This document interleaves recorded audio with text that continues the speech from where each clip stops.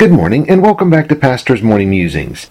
This morning I'll be in Luke chapter number 8, and I'll begin reading in verse number 38. Now the man, out of whom the devils were departed, besought him that he might be with him. But Jesus sent him away, saying, Return to thine own house, and show how great things God hath done unto thee.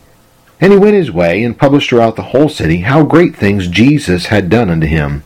And it came to pass that when Jesus was returned, the people gladly received him, for they were all waiting for him. God is giving us the account of a crazed, out-of-his-mind maniac that came to his senses, and in whom was made whole again because of Jesus. Until this man met Jesus, his fate in life was the same as those who seemed to be sane, but did not know about Christ as Savior. Just because he was out of his mind did not mean that he was going to hell. He was going to hell because he had not met and received Jesus Christ. Jesus did heal this man, mentally, spiritually, and physically. This man's life was completely changed. And what an amazing transformation it was. All because of Jesus. What a wonderful, sweet spirit this man had after he came to Christ. He did not want to leave the Savior's side.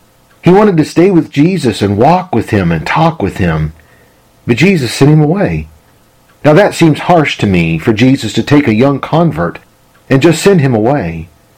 But Christ knew that this man had the strength and courage to do the great work that needed to be done. Return into thine own house.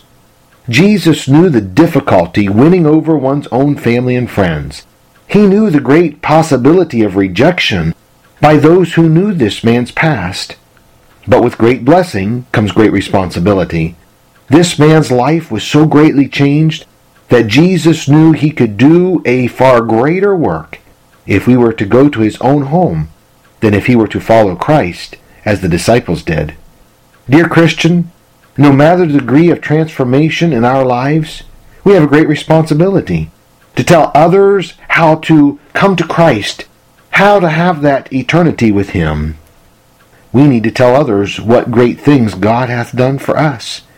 We've been saved from the same end that this man was saved from, and we must go as he did and tell others so that they too can come to Christ. Psalm 119:105 is our verse to memorize for today. Thy word is a lamp unto my feet, and a light unto my path. So I'll leave you with this thought again today, to be good to all who come your way, for ones you meet may be in difficulty seat. Praise God from whom all blessings